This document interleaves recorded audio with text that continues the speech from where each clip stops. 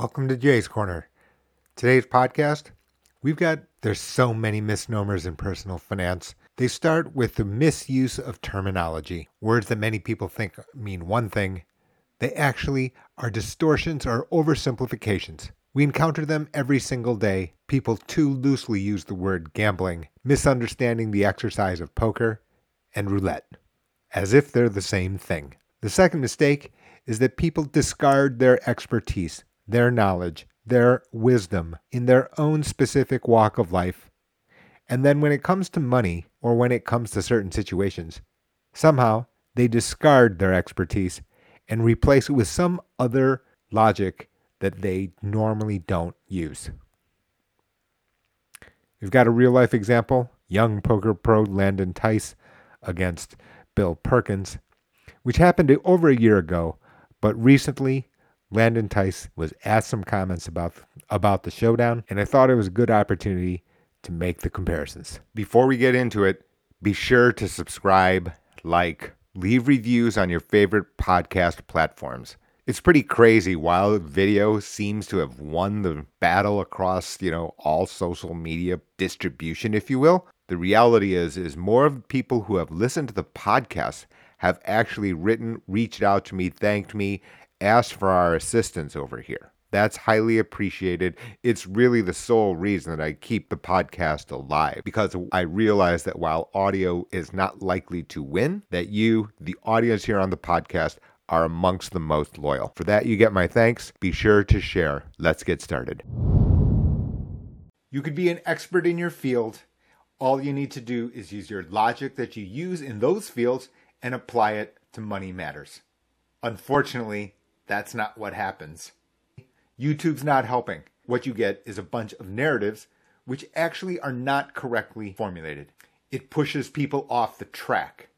In today's example, we've got a poker pro, an undisputed expert in probability, who made a mistake. The great thing is, he corrected it.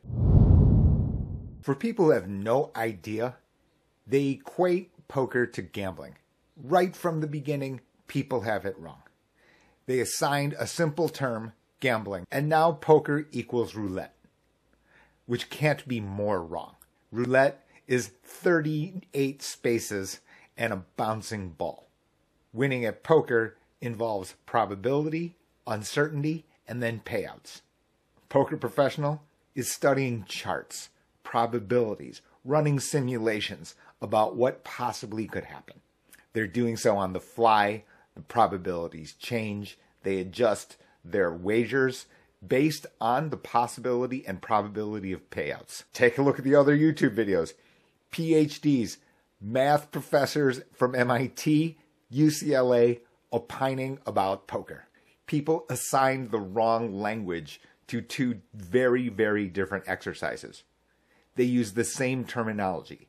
This happens in financial topics all the time.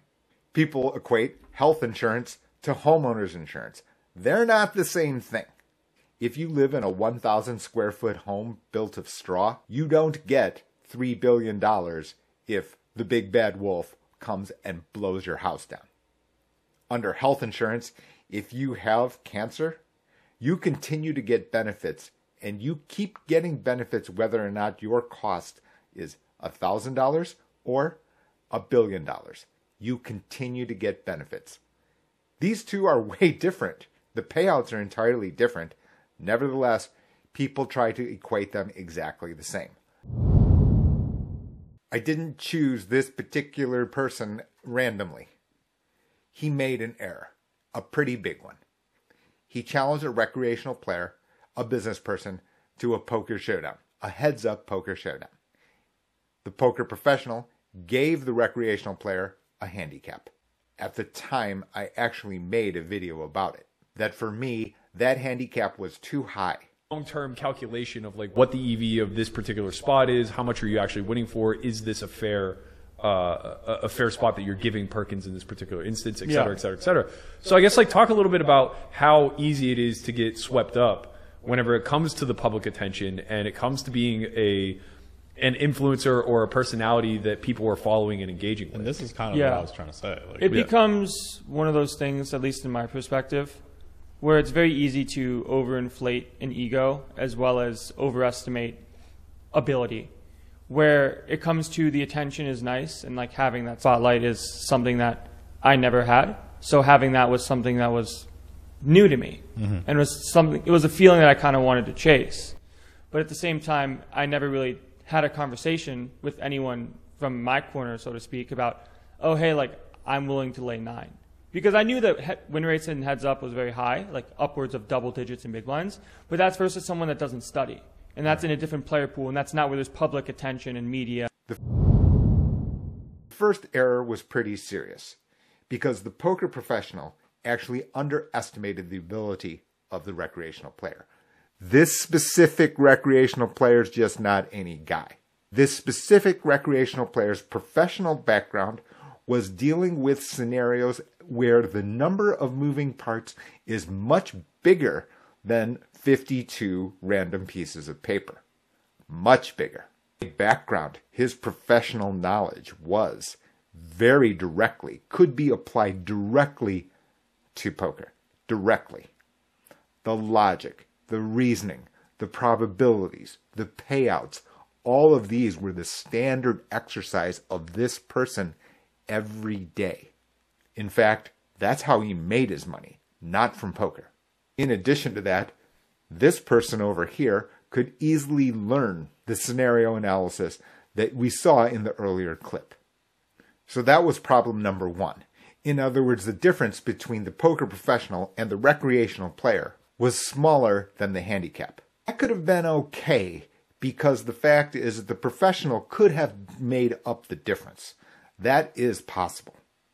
However, that's when mistake number 2 happened, and this one was serious.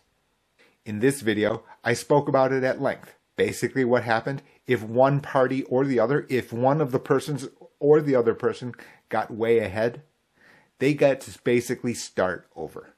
And that is something called resetting the stack.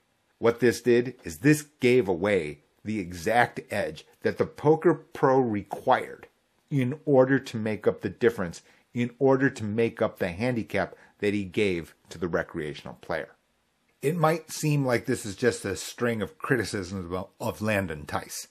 It's not. It's actually not at all. Because actually the real takeaway is the fact that he then resigned. And in that, he displayed a wisdom well beyond his years. He's not even spitting distance yet to the age of 30. And this is the point. The point is that he is expert in probability. After he realized that he had wrongly estimated the difference, after he realized the fact that the structure of the game wouldn't allow him to make up this difference, he ultimately resigned in the contest. And while he got criticized by people, the poker community, etc., it's very clear to me what he did. They went to work, they studied the numbers, they realized the structure wasn't in their favor, they cut their losses. In other words, they reconnected with the logic at which they're expert from the beginning, and then realized, oh, this is our spot now. We can't reach our objective. Let's cut our losses. The losses were a sunk cost. There's no reason to try to keep throwing good money after bad. My point here is that people get in this spot regarding financial matters all the time. They miscalculate. They underestimate something. They didn't understand the implications of the structure. You could be an expert in your field. During this video, you may have forgotten more math than I have ever learned throughout my lifetime. Let's not throw away the logic, the knowledge, your experience that you have. Just because the topic is different doesn't mean that the logic, the rationale, the way to think through matters changes. People make mistakes. You're hit with false narratives. There's happy talk everywhere. This clip on CNBC is another way of me putting it.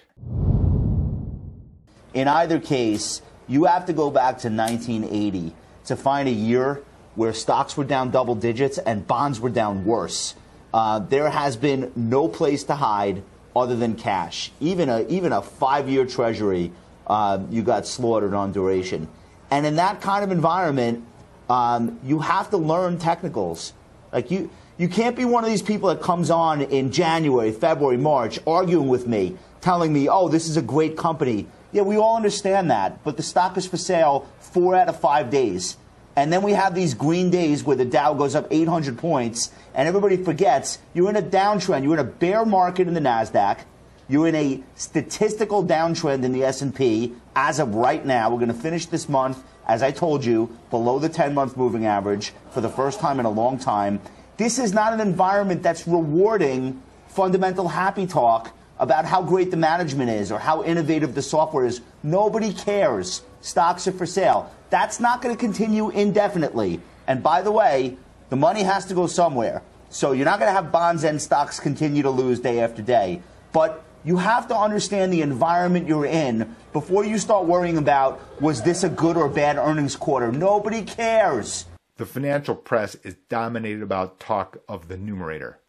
On this simple calculation, in this picture, everyone's focused on the numerator with very, very little attention on the denominator, even though the denominator is far bigger, far more important, influenced by parties much, much, much bigger than anyone who's talking about the numerator. In fact, that was never the reality. It just so happened to be that the new denominator, interest rates, were stable and lower. One-way train for decades. If you had a good quarter, your stock's down 5%.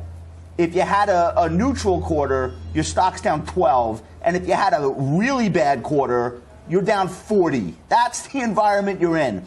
We can change the topic. Life insurance, annuity, dental insurance, portfolio strategy. The same exercise happens over and over. People misunderstand from the beginning. People misunderstand the structure. Landon Tice did the right thing. He adjusted once he realized he misunderstood. It may seem like I'm offering specific financial advice. I'm not. Instead, the information there on the channel is so that you can use what you have, use your common sense, so you can help cut through the noise and then be able to make a sound financial decision. Now, that's not the same as executing, which is an entirely different thing. For that, there's professional services. But before you even get to that point, it's best to have questions from a sound basis of knowledge so that you can separate the signal from the noise. And there's a lot of noise.